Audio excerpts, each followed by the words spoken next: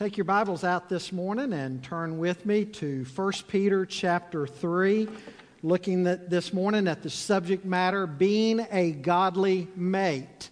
Now, folks, remember what I told you last week. We only started the book of 1 Peter last week.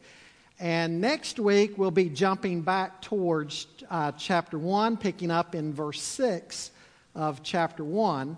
But as I mentioned last week, I wanted to fast forward for this Sunday, the Sunday before Valentine's Day, and preach on the marriage relationship. Now, there's a lot in this passage that is going to maybe surprise you a little bit. Some great principles and application having to do with the marriage relationship in a broader context of what Peter is writing to his readers about.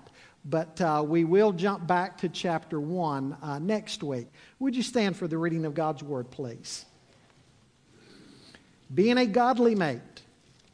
Beginning there in verse 1, Peter says, "Likewise, wives, be subject to your own husbands, so that even if some do not obey the word, they may be won without a word by the conduct of their wives, when they see your respectful and pure conduct.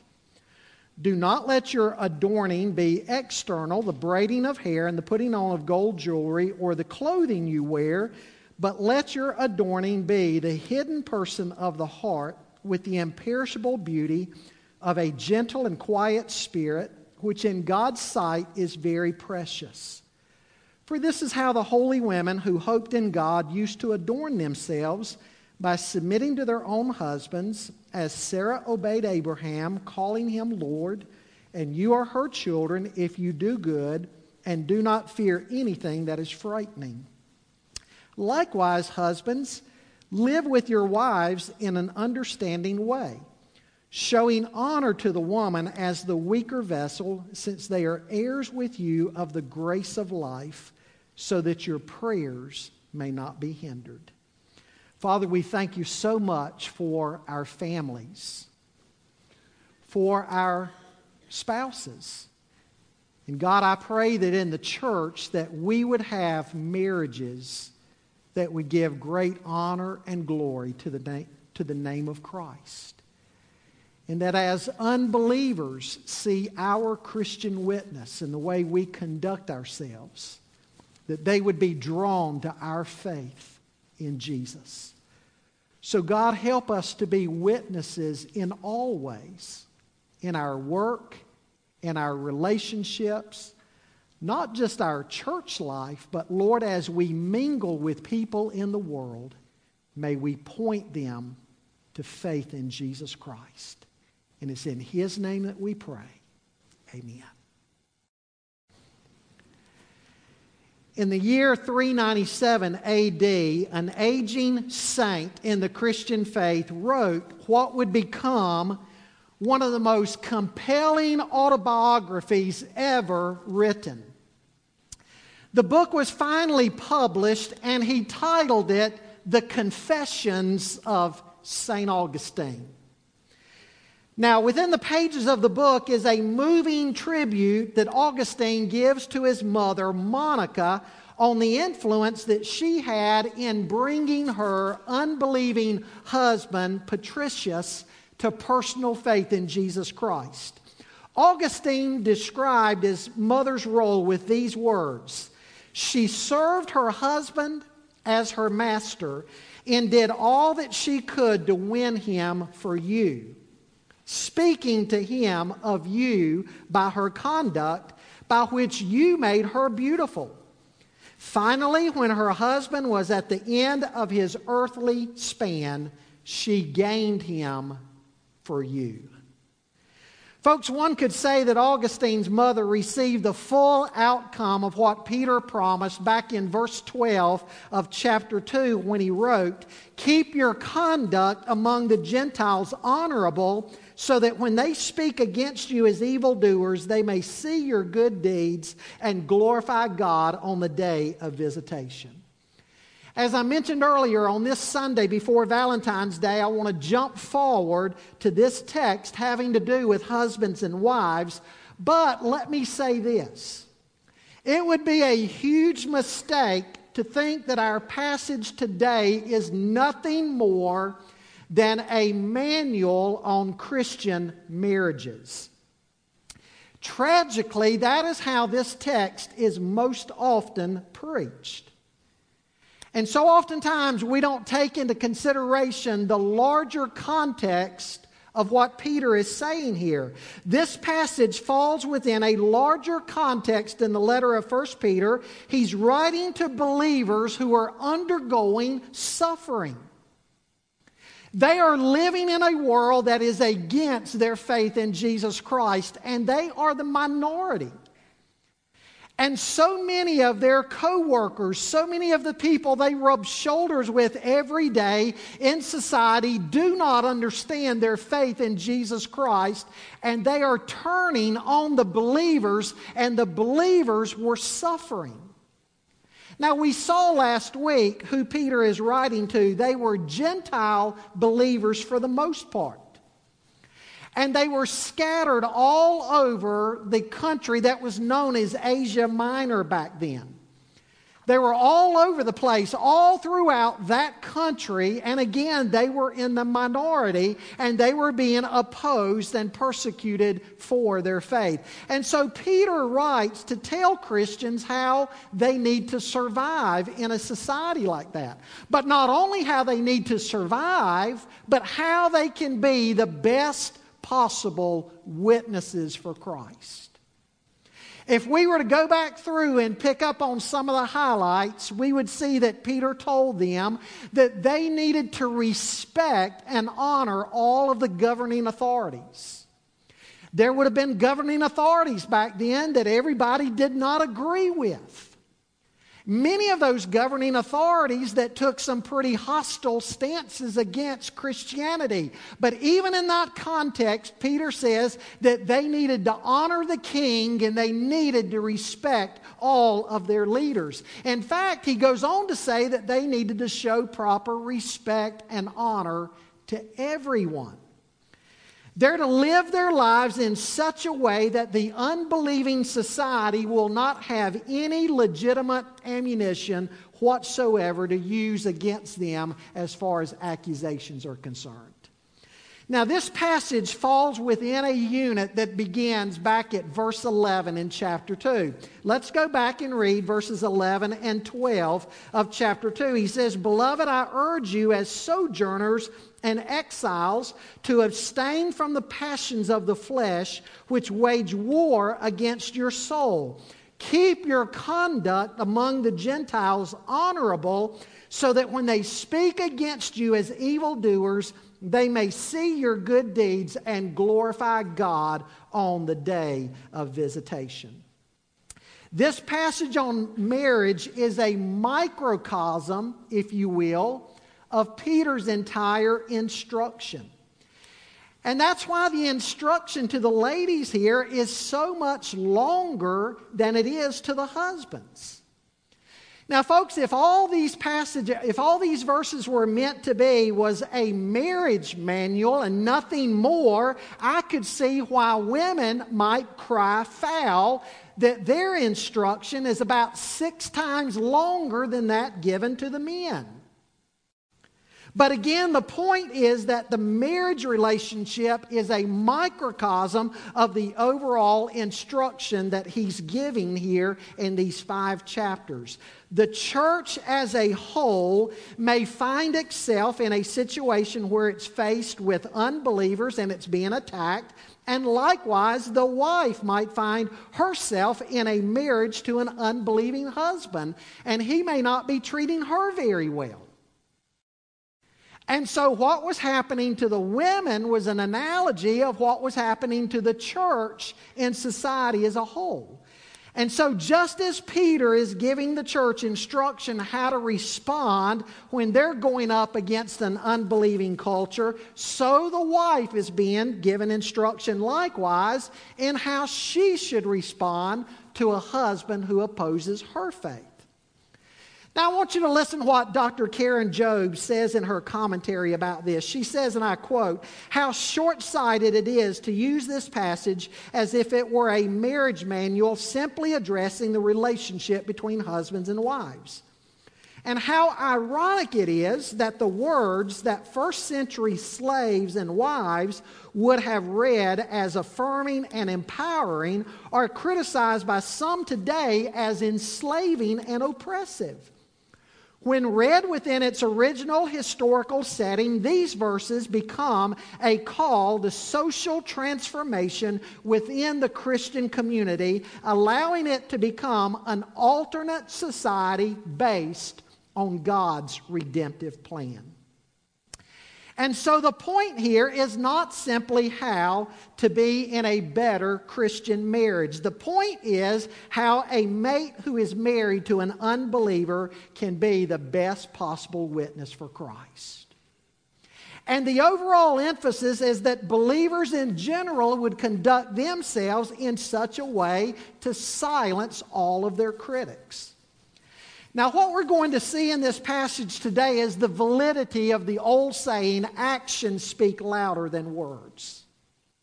Now, he's not saying that we're not to use words. In fact, down in verse 15 of chapter 3, he's actually going to say that we're to be prepared with our words. We're to be ready to give a defense of our faith in Christ.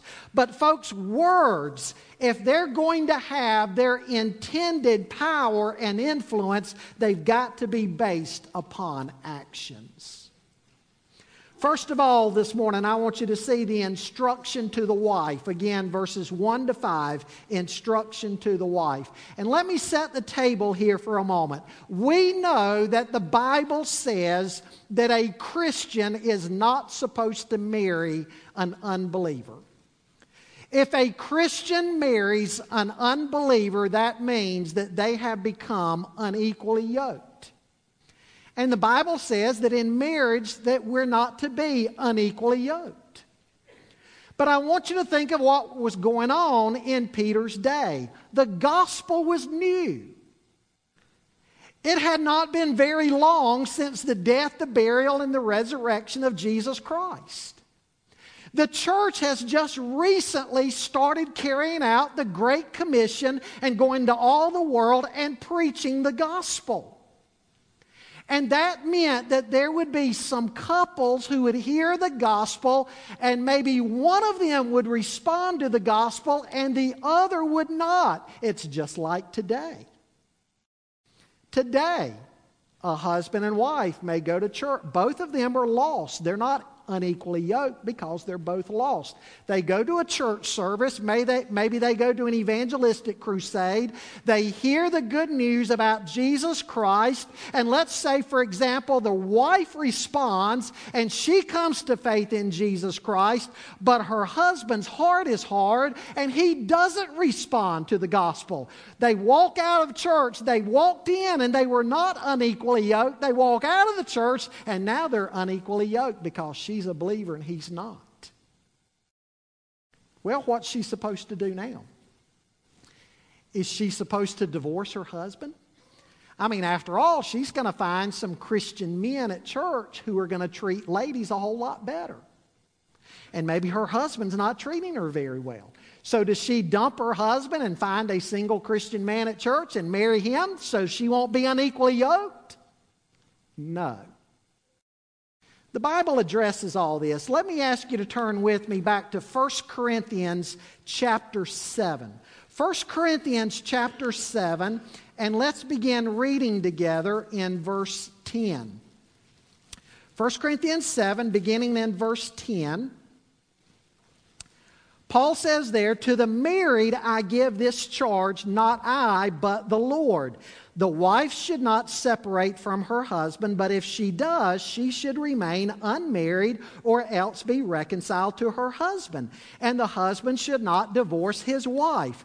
To the rest I say, I, not the Lord, that if any brother has a wife who is an unbeliever and she consents to live with him, he should not divorce her. If any woman has a husband who is an unbeliever and he consents to live with her, she should not divorce him.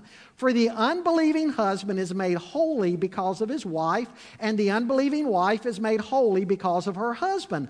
Otherwise, your children would be unclean, but as it is, they are holy. But if the unbelieving partner separates, let it be so. In such cases, the brother or sister is not enslaved. God has called you to peace. For how do you know, wife, whether you will save your husband, or how do you know, husband, whether you will save your wife? Okay, if she's not to dump the guy, does she rebel against him? After all, she's under a higher authority now. She's under the authority of Jesus Christ. And her mindset is going to be on kingdom's purposes, while her husband's mindset is still on the things of the world. And so is she to be at odds with him in everything? Is she to fight him in everything and be against him? No. Notice what Peter is saying here. She is still to respect him and respect his place of leadership in the home. Look at what Peter says, first of all, in verse 1 about this. He gives us an emphasis on biblical submission. An emphasis on biblical submission. Again, ladies, Peter has been talking about Christian submission at a bunch of different levels. I don't want you to think he has just now started talking about submission when he comes to you. He's been talking about it at different levels. I realize that the word submission today is a word that we hate. The word submission incorrectly communicates to us weakness or inferiority. Doesn't mean that at all. And again, he's just told us that we are to live in submission to the governing authorities unless they tell us to disobey God, to whom we have a higher allegiance. He's told us that we're to live in submission to those ranked higher than us in the workforce. Our boss is not better than us. They just have a higher position than us. And so we're to respect that. Now he moves into the home setting and he continues by using the very same word. The Christian wife is not to leave her unbelieving husband, and she is not to rebel against his place of leadership in the home. Ephesians 5:23 says, "For the husband is the head of the wife, even as Christ is the head of the church, his body, and is himself its Savior." God has given the husband headship in the home. That doesn't mean he deserves it. He doesn't. It doesn't mean he's earned it. It simply means that God has assigned different functions in the home to two people who are equals. Equal in essence, equal in creation, equal in nature, but they have different functions, different roles in the home. By the way, Paul talks to the Corinthians about this very same thing, and he applies it to the members of the Godhead, the Trinity. Paul says that the head of the wife is the man, the head of the man is Christ, and the head of Christ is God. The members of the Godhead, the Trinity, coexist in equality, but the Bible points out that Christ is in submission to the Father. And so the next time anybody wants to paint the word submission with such a negative stroke, it would do us well to remember that even Christ submitted himself to the Father while being equal with the Father at the same time. Now, that headship of the man is supposed to be carried out with agape love. Paul is writing to Christian couples, and he makes that point in Ephesians 5:25. He says, "Husbands, love your wives even as Christ loved the church and gave himself for her." He's just told the wife in Ephesians 5, same thing Peter's saying here, the husband's the head, but he tells the husband, your role of leadership and headship in the home is to be carried out in agape love. Agape love was the highest form of love, a self-giving, self-sacrificing type of love. That's how husbands are to carry out their leadership. But I want you to notice what Peter is doing here. Peter is giving the same instruction, but a little different twist to it. You see, Paul is writing to Christian husbands and Christian wives. Peter is writing to a wife who has a non-Christian husband. And he's saying that even though your husband is an unbeliever, you are still to respect his place of leadership. And so you need to be submissive and respectful to him. So even if he does not obey the word, he is going to be won over to the Lord by your conduct. So see, ladies, what he's saying is your conduct is to have an evangelistic tone about it. Your mission field, if you are married to a non-Christian husband, your first mission field is your marriage, and your conduct as a Christian lady in the home is to be a witness to him of Christ. Hopefully an unbelieving husband is going to be able to say about his Christian wife, I don't know what it is about her since she got saved, but man, she has become a different woman. There must really be something to this Christianity thing. I need to check it out. I need to be more like her. That's the type of effect the wife's conduct is to have. Listen again to what Dr. Karen Jobes writes concerning all this. She says, why would a wife's conversion likely provoke antagonism from her husband?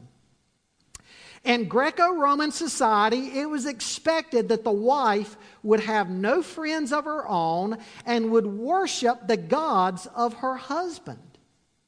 If this expectation is applied to a Christian wife, it might result in trouble for several reasons. First, the very fact that a woman would adopt any religion other than her husband's violated the Greco-Roman ideal of an orderly home, because prosperity and well-being were seen as dependent upon religious forces.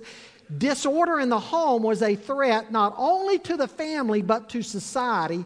Christians were frequently blamed as the cause of public calamity because they introduced a new god, upsetting the religious status quo of the empire.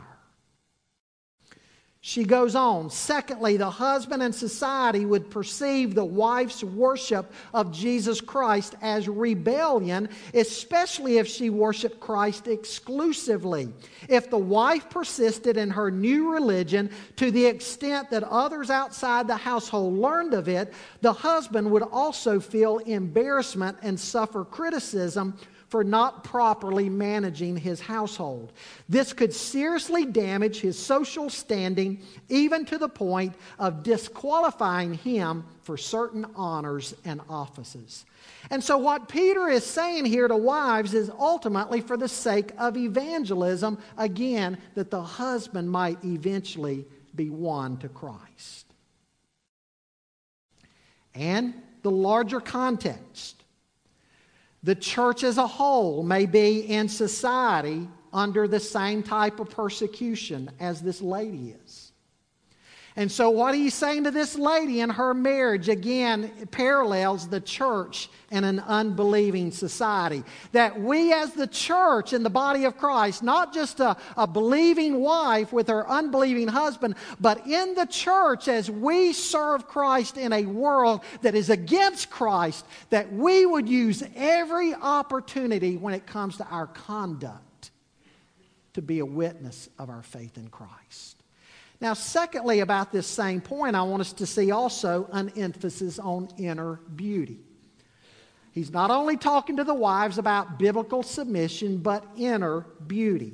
Now, I want you to notice what Peter is not saying. He says in verse 3, do not let your adorning be external. Some translations plug in the word merely external to point out or to emphasize what Peter is saying. Do not let your adorning be merely external, the braiding of hair and putting on of gold jewelry or the clothing you wear, but let your adorning be the hidden person of the heart with the imperishable beauty of a gentle and quiet spirit, which in God's sight is very precious. Now notice what Peter is not saying. He's not saying, ladies, you've got to abstain altogether from wearing jewelry or makeup or nice clothes. If he were arguing for abstinence here, you would also have to carry it forward to say he would also be arguing for abstinence of clothing. Because he's including the three together. He's talking about makeup, he's talking about hair, jewelry, and clothing. So there are some groups who say he's arguing abstinence in makeup and jewelry. But they're not understanding what he's saying here. He's not saying abstinence at all. He's simply saying moderation. Moderation. Ladies, your life is not to revolve around the makeup you wear, the jewelry, the clothing you go out and buy. You are created for higher purposes. You are created for a relationship with the sovereign God of the universe through faith in His Son, Jesus Christ. And that's where your emphasis is to be. We need to understand that women in Peter's day, just like some women today, gave way too much emphasis to the externals. We think this is a word that is just for 2017. It was true back then as well because, see, there are so many things in the first century world that women were not allowed to do. Their world was narrowed in about what kind of public roles they could have and so forth. And so given the fact that there were a lot of things that ancient women could not do, many of them started pouring all of their attention into their looks, their makeup and their jewelry and their hairdo and their clothing, all these sorts of things. And they got their life, the focus of their life, out of whack. I think of the story about the woman. She and her husband were working in their garden one Saturday morning.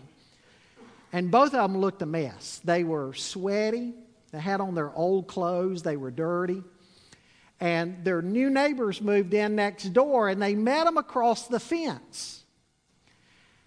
And being their new neighbors, they introduced them over for dinner that night. Well, as soon as they got done with the garden, the wife rushed out. She got her hair done. She got her hair colored and styled. She got her some new jewelry, got her a new dress. She got home. She squeezed into her girdle. She put on her false eyelashes. She put her makeup on. She did her hair. When she finally got ready, getting prepared for the evening, she looked with a look of satisfaction in the mirror, and she said to her husband, tonight they're going to see the real me.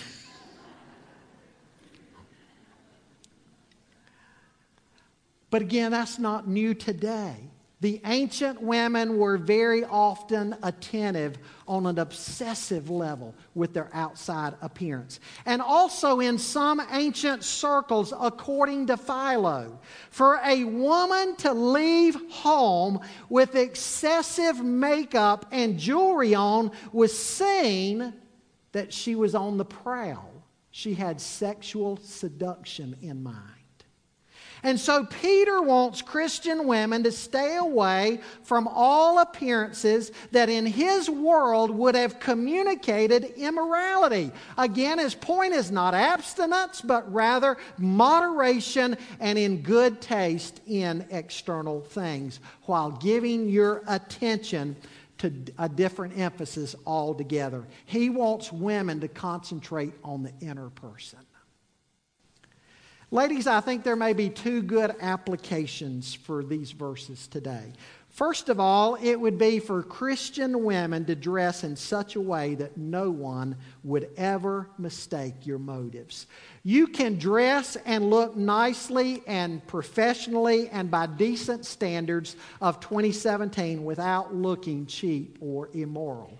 And secondly, and most importantly, whatever time you spend taking care of the looks of the body, you need to give adequate time to growing in the grace and knowledge of the Lord.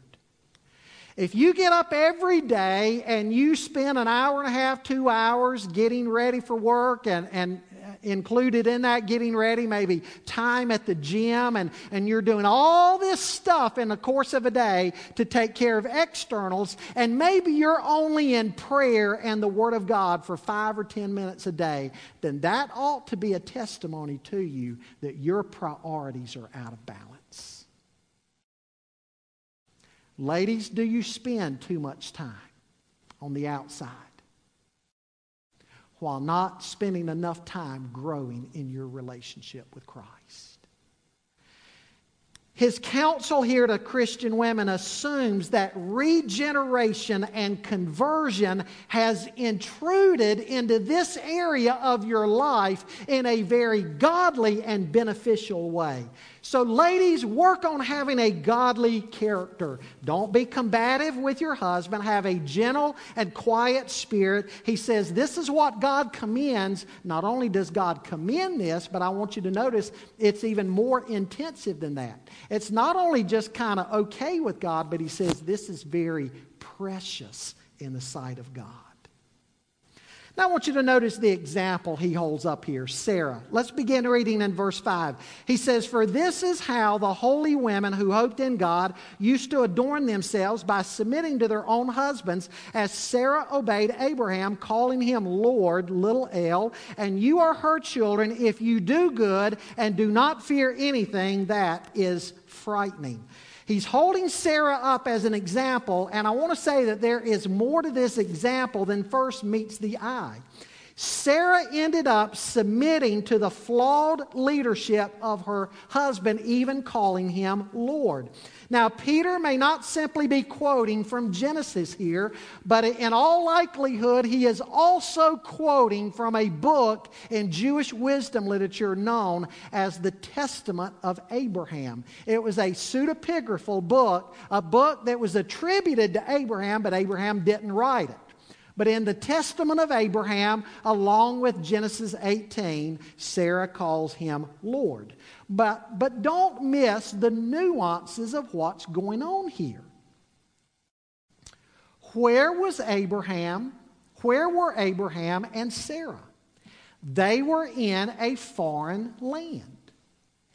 Abraham had been called from Ur of the Chaldeans to go into the promised land, and God was going to build a new nation out of him. And he trusted God enough to leave Ur, to leave his father's family, and go to this new land. But once he got in the new land, you remember what happened? A famine hit the land. And so what did he do? He had trusted God to get him to Canaan, but once he got to Canaan, he fled down to Egypt because of the famine. Now, do you remember what he did in Egypt? What did he tell Sarah? They came up with this little half lie, didn't they? Kind of a little white lie, because she was his half sister. But remember what he said? You need to tell them that you are my sister so that it will go well with me in the land. Now, ladies, let me ask you a question. Where are you? You're in a foreign land. And that's Peter's whole point in this book. You and I, as believers, are sojourners here. This world is not our home. We're looking for that place looking for a city whose builder and maker is God. We're citizens of heaven, while being citizens of earth too. So we're like foreigners in this land, even as Abraham and Sarah were foreigners down in Egypt. Now, in a foreign land, again, what did Abraham do? Abraham did not express the best of character. by telling Sarah to do what he told her to do. So ladies, in a foreign world, in a foreign land, in this world, your husband might be like Abraham, flawed and disobedient to the word. You're in a foreign land. And in this foreign land, your husband might be flawed and disobedient to the word. But Sarah was obedient to God's word even though her husband was not. She serves as your example.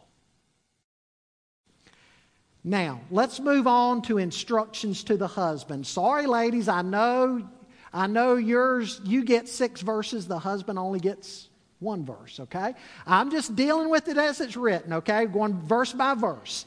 So instruction to the husband. Likewise, husbands, live with your wives in an understanding way, showing honor to the woman as the weaker vessel, since they are heirs with you of the grace of life, so that your prayers may not be hindered. Now, just as I spent a moment a while ago going over the context with the ladies, I want to do the same here. In the pagan world back then, women could be treated as property, and often they were.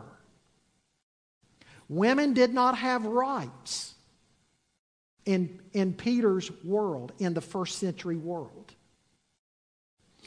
Interestingly enough, wherever Christianity has gone across the globe today, the role of women has been uplifted and improved. A pagan man in Peter's day would be harsh on his wife. In fact, all of his friends and his business associates would have expected him to be harsh with his wife and his kids. He would have been expected to rule his wife and his kids with an iron fist. And because of his superior strength, he might be tempted to do so.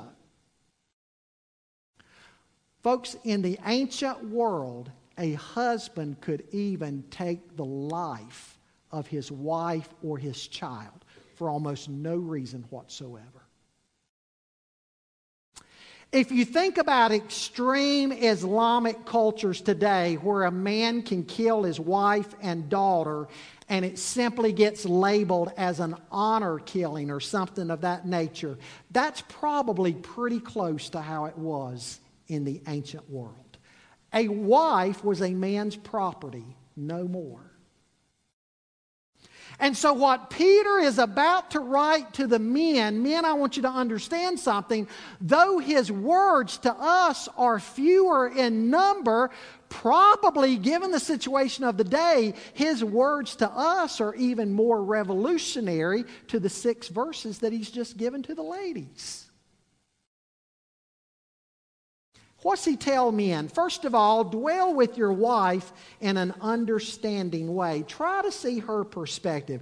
Try to understand her challenges. Understand her desires and goals and frustrations. And in contrast to how the pagan men might be abusive, Peter says, live with your wife in an understanding way, showing honor to the woman as the weaker vessel. Now, almost all commentators key in on the fact that the words weaker vessel here suggest that she is only weaker physically. That's all it means. And doctors tell us that today. A woman's muscle mass is not as dense as a man's. A woman's bone structure is not as large. By and large, men are the stronger sex. Now, I've seen some exceptions to that. I've seen a few ladies I wouldn't want to tangle with. I remember sitting at a doctor's office one day, and I tell you what, in that doctor's office with her children was Mrs. Schwarzenegger. She had on her cowboy boots and blue jeans and a man's pocket t-shirt. She had big old muscles bulging out. I mean, she was a woman. She wasn't a she-man or whatever you'd want to call. I mean, she was a woman, but man, she was bulked up. And she was mean to those kids. And anytime she would holler at those kids and yell at them, every man in that waiting room would shake with fear. Because, I mean, She could have body slammed any of us. But by and large, that's not how ladies are. Now again, spiritually, it's not talking about spiritually weaker. Some of the spiritual giants in churches are women. It's not talking about intellectually, because studies show us how women are typically the better students, smarter and more academic. It's not talking about mental capacity or spiritual ability. It's simply talking about she's weaker. And he's saying to men, to Christian men, he's saying, you've come out of this culture where you and your friends abused your wife to get what you wanted. But as a man of God now, you're not to do that. You're not to do that. For a man who professes faith in Jesus Christ, you need to live with your wife in an understanding way, and you need to treat her honorably, because she's a fellow heir of the grace of life. She is created in the image of God no less than you are. Folks, human worth and dignity goes back to the creation narratives in Genesis 1. In Genesis 1:26, where God said, let us make man in our image. And it says, male and female, He created man in His image. He created men and women both in His image. That's where human worth and dignity comes from. We're all created equal in God's sight. Different roles, different functions maybe in society, but created equally. And so as a Christian man looks at his wife, he is to look upon his wife as somebody who is the very image bearer of God.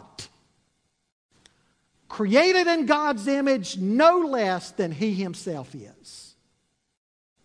And so he's to be understanding towards her. And he's to give her honor as a fellow heir of the grace of life. Going back to Ephesians 5 that I mentioned a moment ago, we see in Ephesians 5 how Christ treated the church. Christ died for us. Everything Christ did, He did for us. He did not humiliate His church. He did not embarrass the church. How inappropriate for a Christian man to humiliate or embarrass his wife, or to try to make her feel low or unlovely or inferior. Men, we are to treat ladies with respect and honor. And your wife is a fellow heir of the grace of life. Jesus left the ivory palaces of heaven to come to this earth and die for her. He died on the cross for her. He rose from the grave for her. The same things He did for you, He did for her. Here again, I can't help but make comparisons between ancient pagan religions and modern day Islam. In Islam today, even today, a woman is nothing. Nothing. It's all aimed at men getting to paradise and getting their 70 virgins.